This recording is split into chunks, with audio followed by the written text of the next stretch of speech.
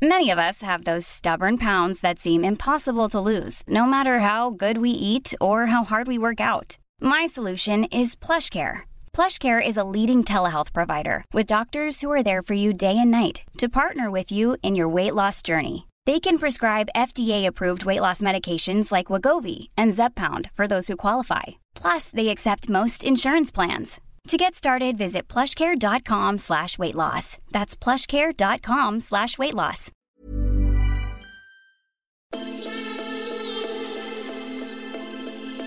I'm Claire McKenna. You're listening to Changemakers, the podcast series that talks to people who stand up, speak out, or just challenge us to think a little differently.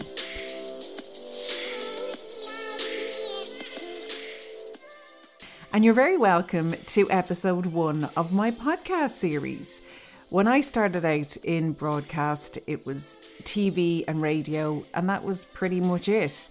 Social media was only beginning, but it wasn't at the level it is now, where it's basically like another channel. And podcasting has also blown up over the last few years. I'm an avid listener to many, and I love the length of a podcast. The longer listen really does allow for a deep dive into a topic or a person. So here I am jumping on the bandwagon. But it is with a subject that I am truly passionate about. I have always been fascinated by the people who find what it is they're passionate about in life and run with it.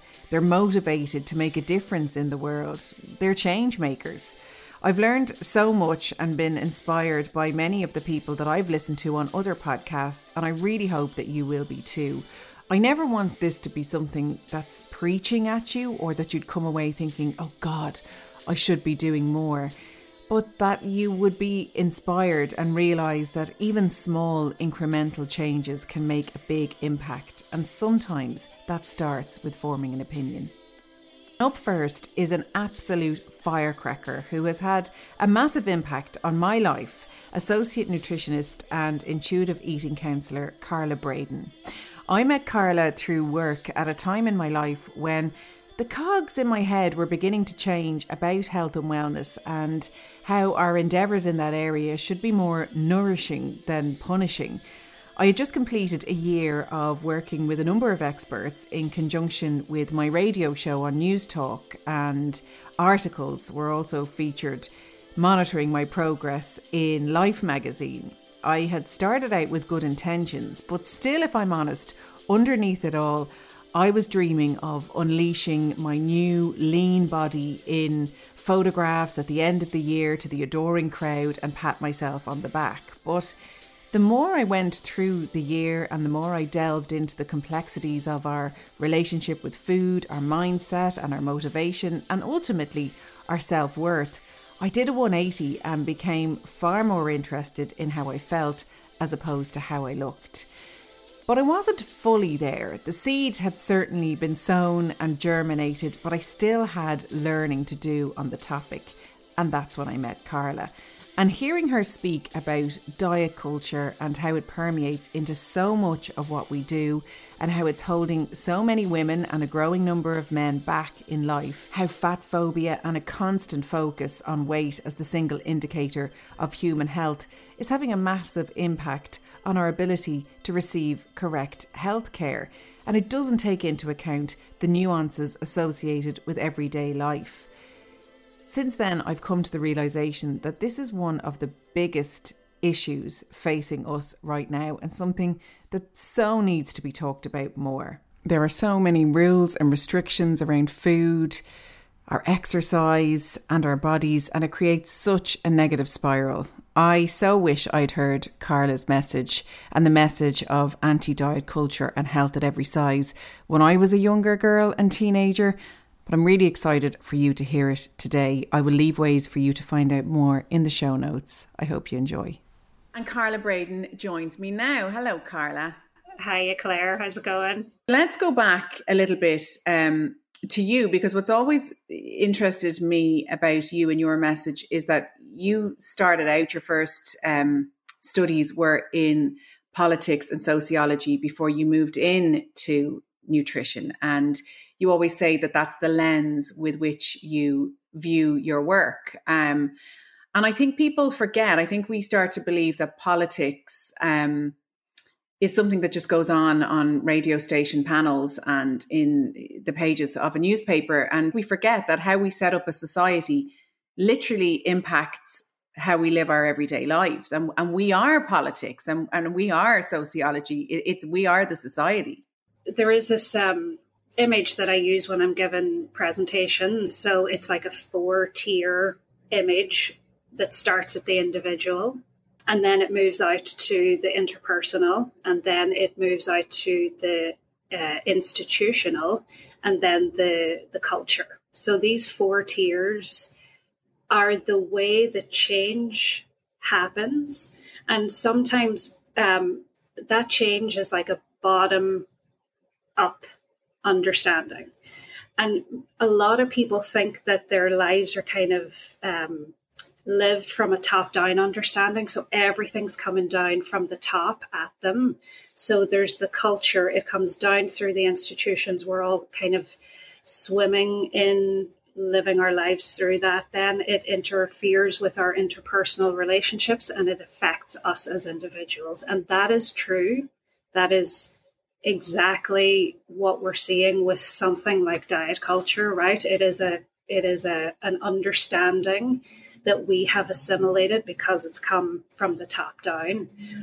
But this bottom up understanding of, again, in Ireland, we're so lucky with our grassroots organizations. It's people taking a stand, taking a mission, sharing that interpersonally, getting a collective together so that they go to these institutions demanding change, and then the culture changes.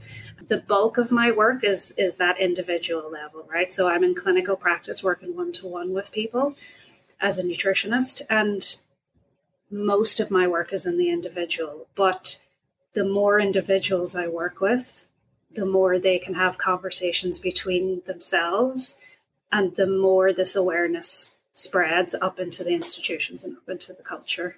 Yeah. And as you say, it's the bottom up, it's the human story that begins the spiral to advocate for change. Mm. So you moved into nutrition then. Why did that come about and how did that come about? I was working as a practice manager for 2 GPs in Dublin. And that was my full-time job. I did that for 6 years. And very early on, I really became interested in the patients. And so it's the Donegal woman in me. And I think a lot of people were really surprised that I would remember their names and have the chats, because sometimes the city can be quite, what's the word, anonymous, and, not many people do know your name. But so I would have the chats with patients, and then I was really interested in them. And when we would have lunch, myself and the doctors, or the 2 doctors, would be kind of consulting with each other on cases, and I'd be so fascinated by it. And so I spoke to them about options for kind of getting involved. I really didn't know what I was will I go back and do medicine? Will I? And I was in my late 20s at this stage. Will I go back and do medicine? Will I go into psychology or psychotherapy, or could I go into nutrition? And so because I was working full time, my options were a bit limited to what I could do. But I went and I did a 4-year diploma in nutritional therapy. So that was kind of my introduction into nutrition. And it was really wonderful. It was really eye-opening, but to me, it felt like it only scratched the surface of an understanding of nutrition and what it could offer people. And at the time, I was particularly interested in lifestyle medicine, as it was known back then. So it was what we would refer to as diet and lifestyle related diseases. So things like high blood pressure, high cholesterol, fatty liver disease, type 2 diabetes, or insulin resistance. Like a lot of these conditions are understood to come from a diet and lifestyle perspective. And so I just wanted to learn more. And so I applied for the Masters in Nutritional Medicine in Surrey in the UK and got in, but was told in no uncertain terms, you're going to have to work hard in here, because I wasn't coming from a BSc in nutrition. I was coming from a diploma in nutrition, and it was such a learning curve. Oh my goodness. Like it was really, really intense.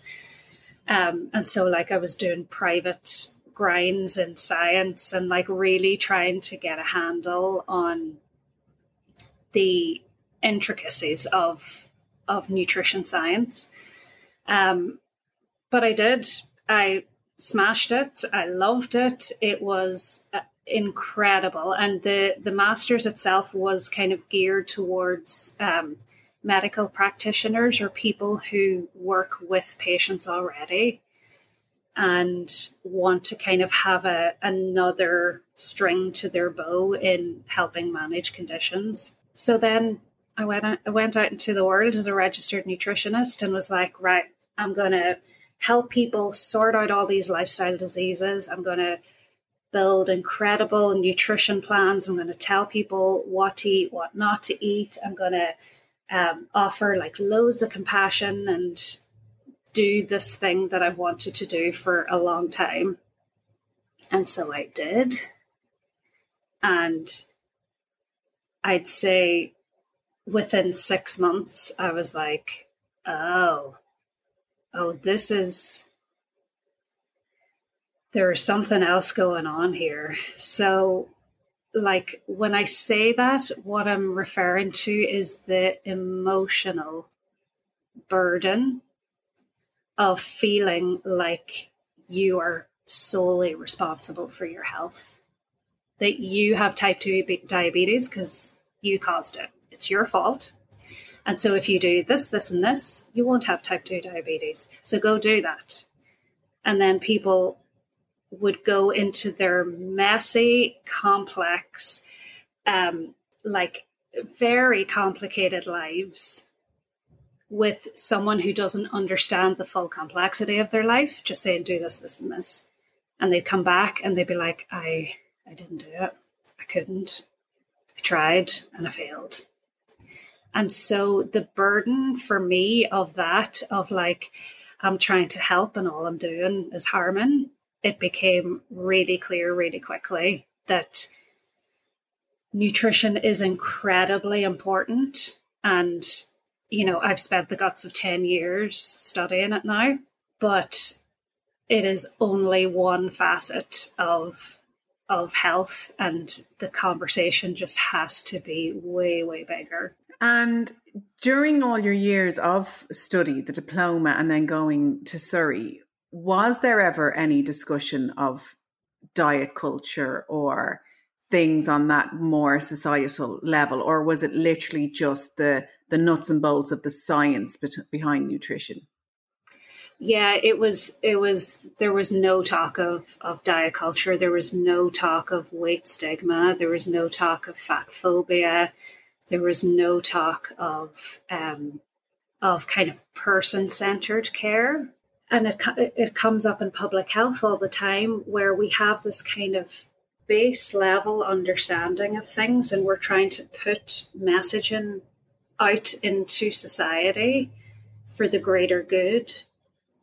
But it doesn't take into account the complexities of individuals living with trauma, with disease, with disability, with additional needs that actually make it feel almost impossible to put this information into practice. And I myself, as a practitioner, for all this time was very weight centric, because that was the teaching.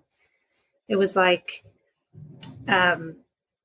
for this condition, if you lose between 3 and 7% of body weight, you see this kind of disease attenuation over 6 months.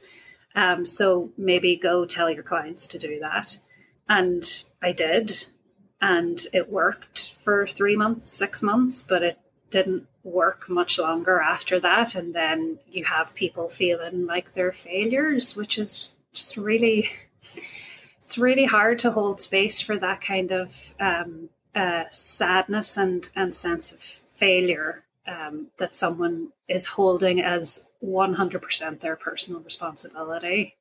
Yeah, and it's that cycle of fail that just continues to work at the self-worth. And as you say, we're not machines. You can have a plan and you can have the science, but we are emotional beings with all kinds of different backgrounds, everything from socioeconomic to our trauma, our lifestyle. So you found your way through a bit of research into the whole area of diet culture. So what is diet culture, first off? The general understanding of diet culture is that it is this system of beliefs that equates a smaller body with a better body. So it's an understanding that your body size defines your overall health. And so when you're smaller, you're healthier. When you're bigger, you're not as healthy. It glorifies thin bodies, toned and muscular bodies. It often also is steeped, actually not often, it is steeped in white supremacy. So like the beauty industry, the fitness industry, the wellness industry, are all kind of operating within this diet culture lens where we have an image of the kind of perfect body. And that image is often small, white, Eurocentric features, a little muscular, a little toned, very little body fat. So that in a nutshell is what diet culture is. And it permeates everything. You know, it permeates all our media, our entertainment, music, and then all these fitness, beauty, and wellness industries are particularly saturated with it.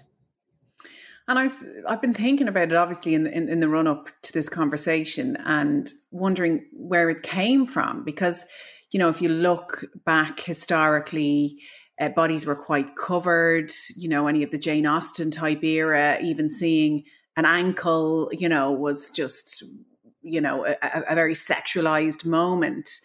And then there was a time where being larger was celebrated because that was an indication of wealth, and you had all the art was all that type of look. So when do you think it happened that smaller became better? And I know it's moving more into men, but particularly for women, we are very much centered and judged on the way that we look and have been historically. So where do you think that came into play?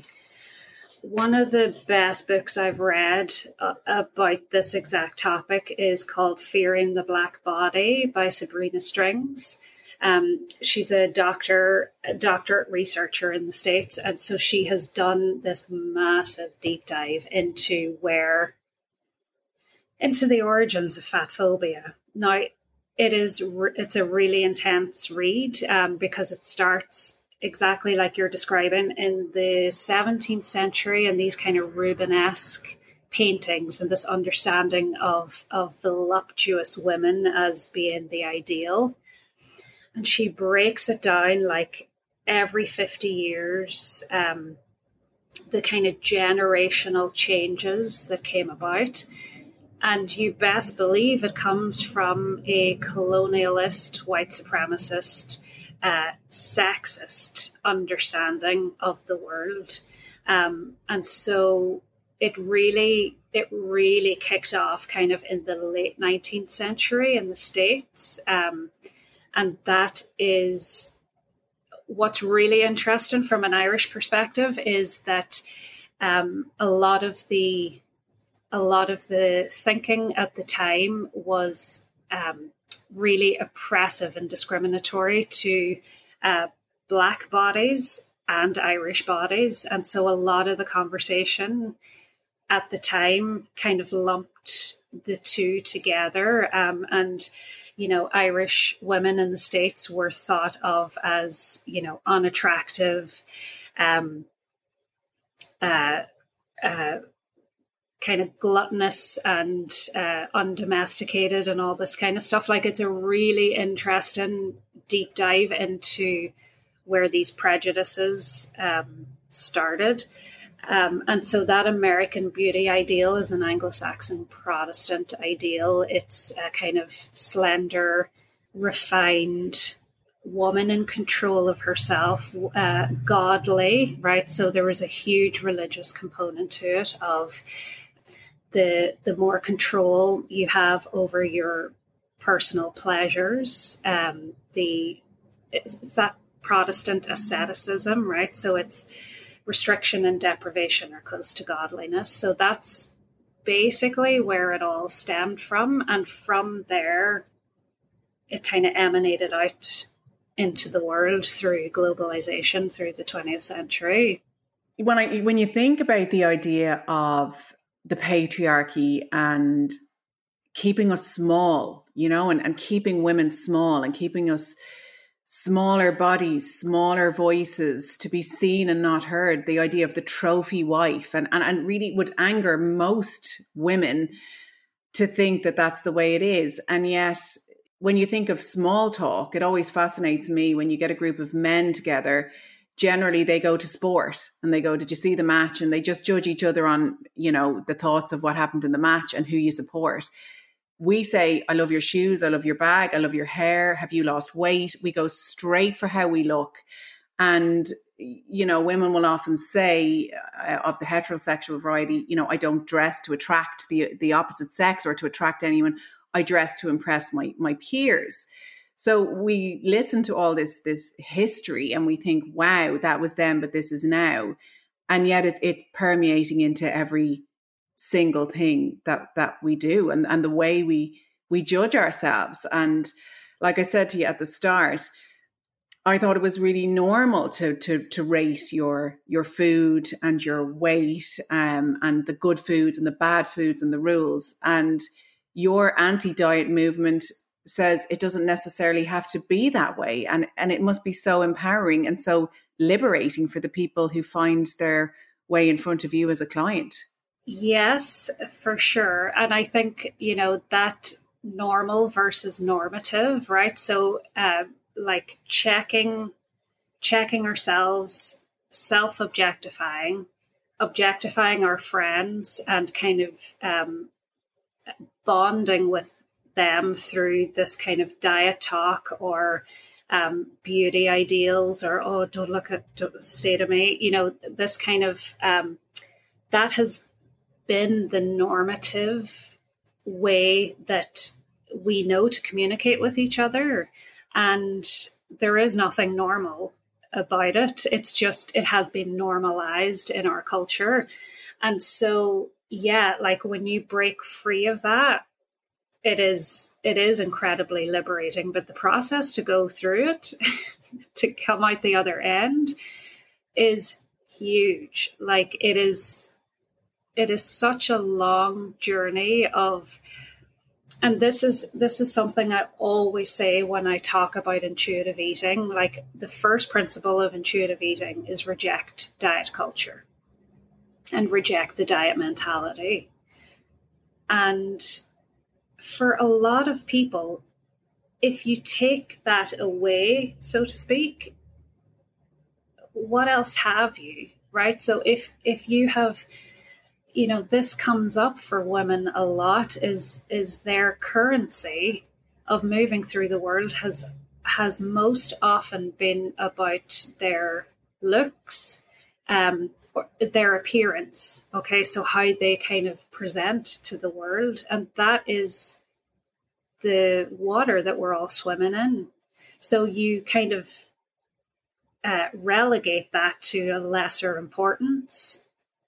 what do you talk about? Do you talk about how you're really feeling? Do you talk about things that you really, truly care about? Do you start having difficult and intense conversations? Yeah, you likely do. And, most feminist authors on this talk about diet culture as being a total sedative for women. So when we keep ourselves small, we keep ourselves quiet, so we don't have enough energy because we're not fueling ourselves enough. So we don't have enough energy to be active, engaged citizens. If we don't fuel ourselves, we have like our headspace is completely taken up by calculations, calories, compensations. How much exercise do I need to do to offset this thing that I did? Headspace taken up with morality, like I'm a bad person for doing this. Oh, I wasn't good enough. Oh, I cheated on my plan. Like these words and these thoughts have become so normalized. But when you really look into what the effect of them has on us and in our interactions with one another, it is incredibly problematic. Hey, I'm Ryan Reynolds. Recently, I asked Mint Mobile's legal team if big wireless companies are allowed to raise prices due to inflation. They said yes. And then when I asked if raising prices technically violates those onerous 2-year contracts, they said, "What the f*** are you talking about, you insane Hollywood ass?" So to recap, we're cutting the price of Mint Unlimited from $30 a month to just $15 a month. Give it a try at mintmobile.com/switch. $45 up front for 3 months plus taxes and fees. Promo rate for new customers for limited time. Unlimited more than 40 gigabytes per month. Slows full terms at mintmobile.com. This is Paige, the co-host of Giggly Squad, and I want to tell you about a company that I've been loving, Olive & June. Olive & June gives you everything that you need for a salon-quality manicure in one box. And if you break it down, it really comes out to $2 a manicure, which is absolutely insane. It's also so easy to get salon-worthy nails at home with Olive & June. The difference between how your nails used to look when you did them yourself and now with the Mani system is a complete game changer. The best thing about Olive & June, too, is it's a quick dry. Dries in about 1 minute, lasts for 5 days, and full coverage in up to 1 to 2 coats. Visit oliveandjune.com/perfectmani20 for 20% off your first system. That's oliveandjune.com/perfectmani20 for 20% off your first system.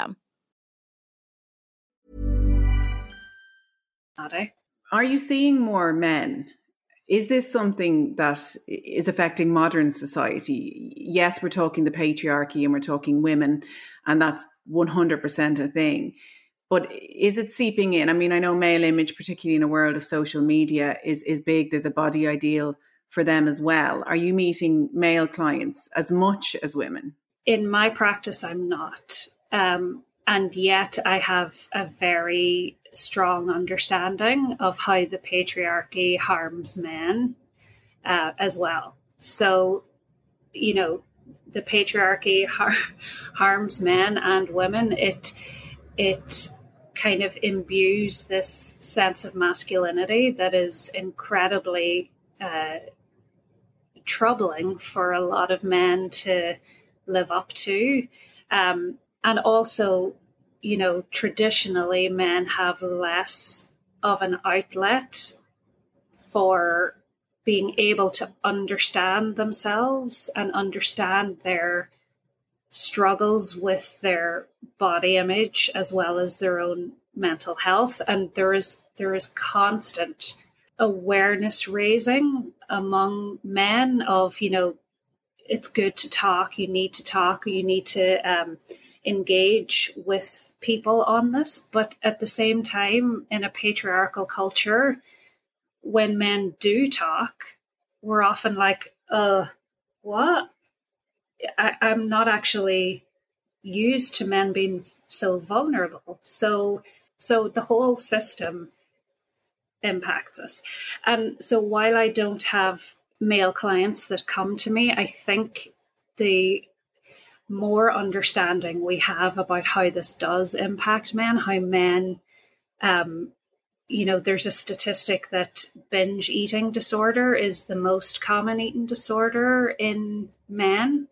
And, it's just not talked about. And the more awareness in general we can raise, the better. And you're right. It's almost as if it's a safer space for women to talk about any kind of disordered eating, because we have an understanding that we are going to be so tied up with how we look. It's just very much the norm.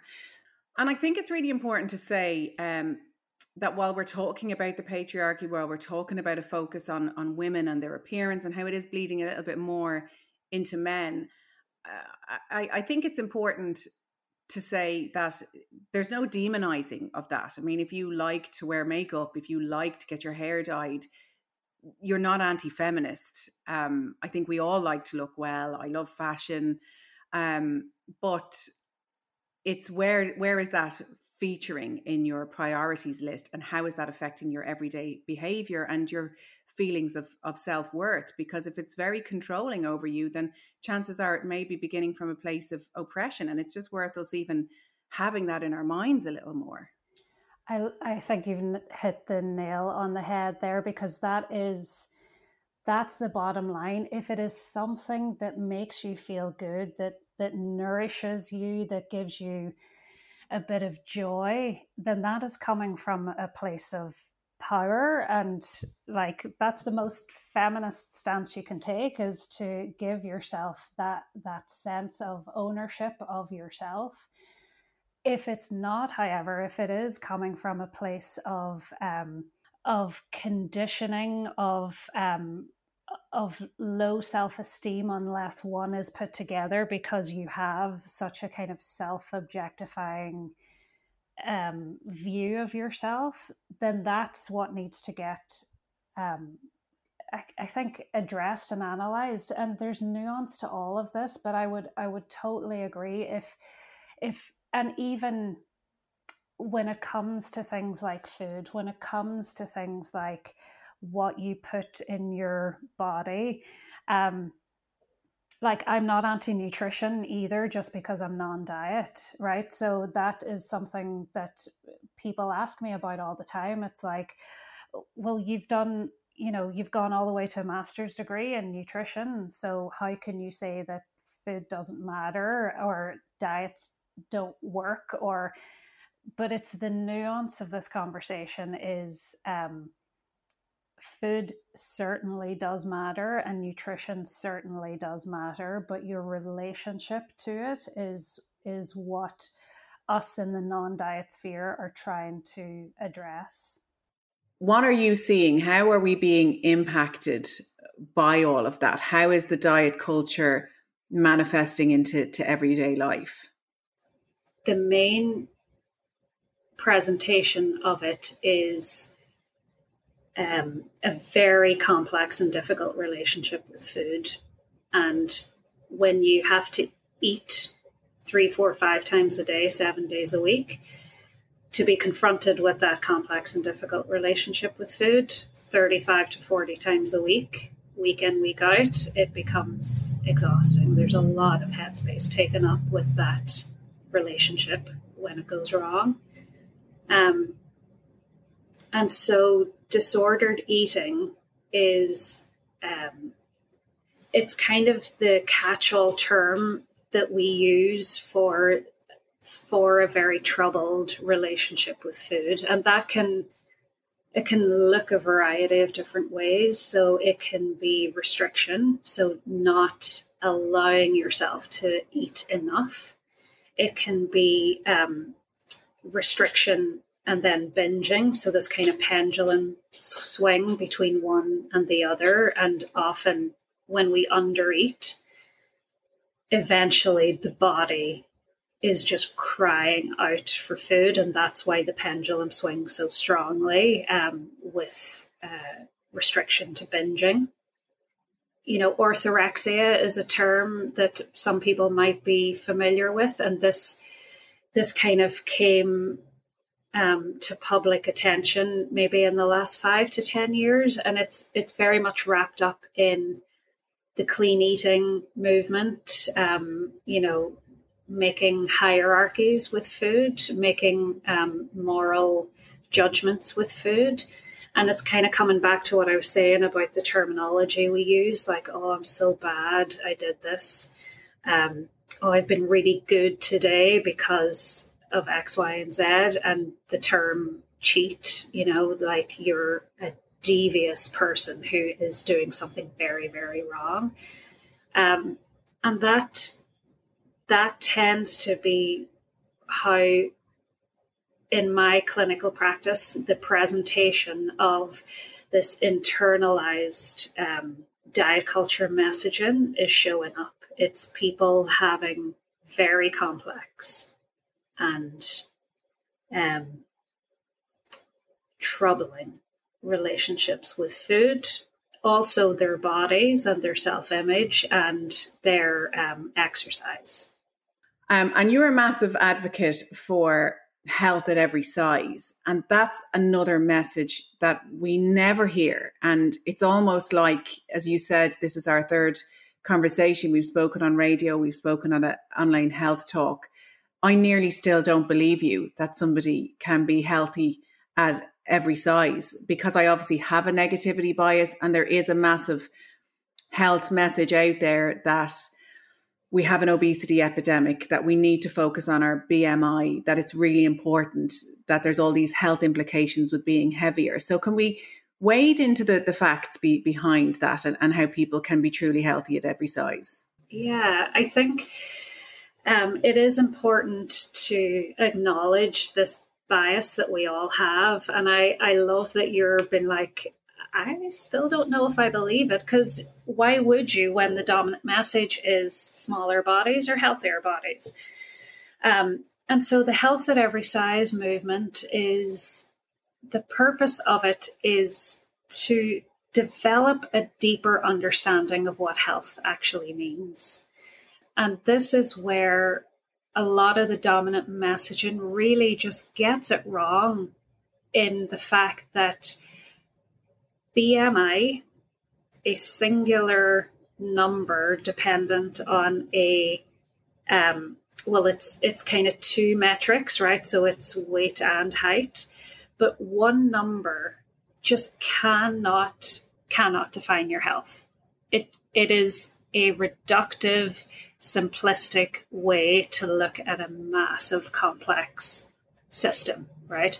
So health at every size, what we're all trying to do is to get people to understand that health includes things like health promoting behaviors, right? So sleep quality and quantity, stress management, movement, the food you eat, the clean air you breathe or not. So if you're in a polluted city or you're drinking contaminated water. Health also includes your community, your sense of belonging and your sense of purpose. Health also needs to include your socioeconomic background, things like your racial or ethnic identity, your gender and sexual identity. All of these play a role in the way we move through the world.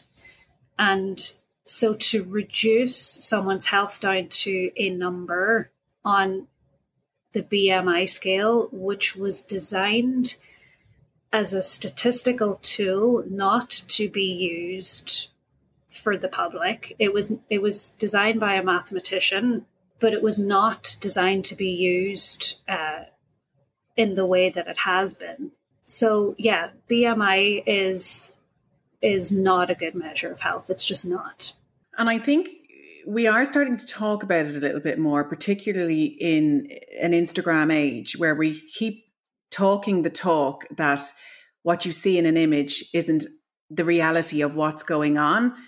But I don't think we're really believing it, because still the number one players at Instagram all fit a certain look and ideal. So it's still self-perpetuating. But I do think there is a bit more of an understanding that just because you see an image of somebody who's very slim, it doesn't mean they're healthy. There can be all sorts going on with their mental health. There can be all sorts going on with their digestion, with their fertility, if their body fat, particularly with women, is at a certain level. And I listened to an interesting interview recently with Dr. Alex George. He is a general practitioner. He's actually an A&E doctor, but he was on Love Island, and he was talking about going on Love Island and having the 6-pack, but the impact that had on his health, and that for the 6 months leading up to going on the show, he didn't see any of his friends because he was so afraid if he had a cappuccino or a drink, it was going to derail his whole aesthetic. And yet when people, it's a hugely popular TV series, when people watch that, they look at that as a body ideal. So I think we're talking about it, and yet we're still championing that exact look.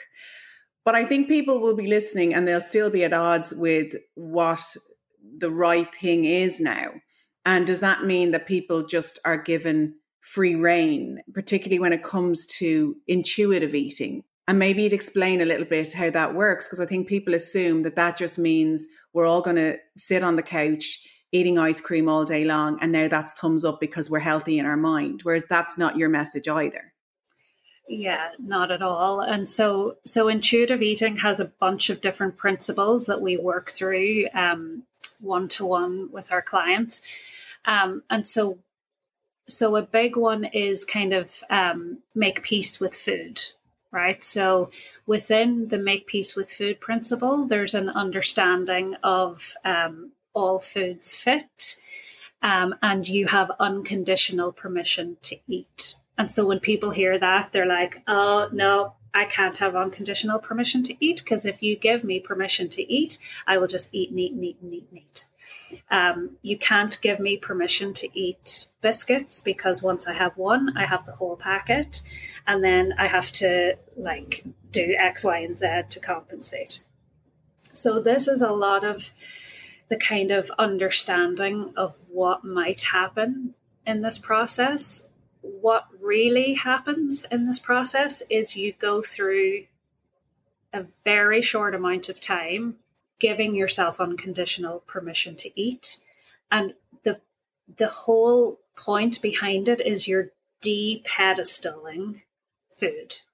So when you have food on a pedestal, either because you think it is sinful, it is your downfall, you can't be trusted around it, then you will always feel out of control around it. But when you give yourself permission that you're allowed to have biscuits in the press, and if you decide you fancy one, have one and see how it feels. Have another one and see how it feels. Have the whole packet, see how it feels. Buy another packet, put it in the press. Do you want to keep eating? And so this is where the nuance lies with intuitive eating, is that often we very quickly move into a period of habituation. So when we have put food on a pedestal, we give this food an incredible amount of power. When we take that power away and stay really present with it, that's the other thing. You might actually be like, these aren't as tasty as I thought they were, or these actually make me feel really ill. I don't want another one. I'm done. So you develop this intuitive understanding of how much do you want? What taste are you looking for? And is it actually it? Or is it just because you had this, you had a lot of power attached to this food? So I hear that a lot of people being like, oh God, I don't know if I can do this. I don't know if I can trust myself. And that is sometimes why having support is so important, because if you're there doing it on your own, maybe you do feel a wee bit out of control. But if you have someone to kind of guide you through that process, to take you to the point of habituation where you're like, do you know what? I don't fancy another biscuit. I've kind of gone off them now because I've had half a packet every day for the last 6 days, and they're not tasty. They don't make me feel good. And now they can just sit in your press the way cinnamon can, or a bag of flour can, or a packet of Bisto, right? So it's just an ingredient. It's just a food, but it has no power that it's kind of calling to you from the press. But I think it's really interesting because, again, it's not a message that we ever hear. And you also are very accepting of emotional eating, that of course there's going to be times in our life when we're going to want comfort food. It's called that because it comforts us. And there are going to be times where we want to overeat to comfort ourselves.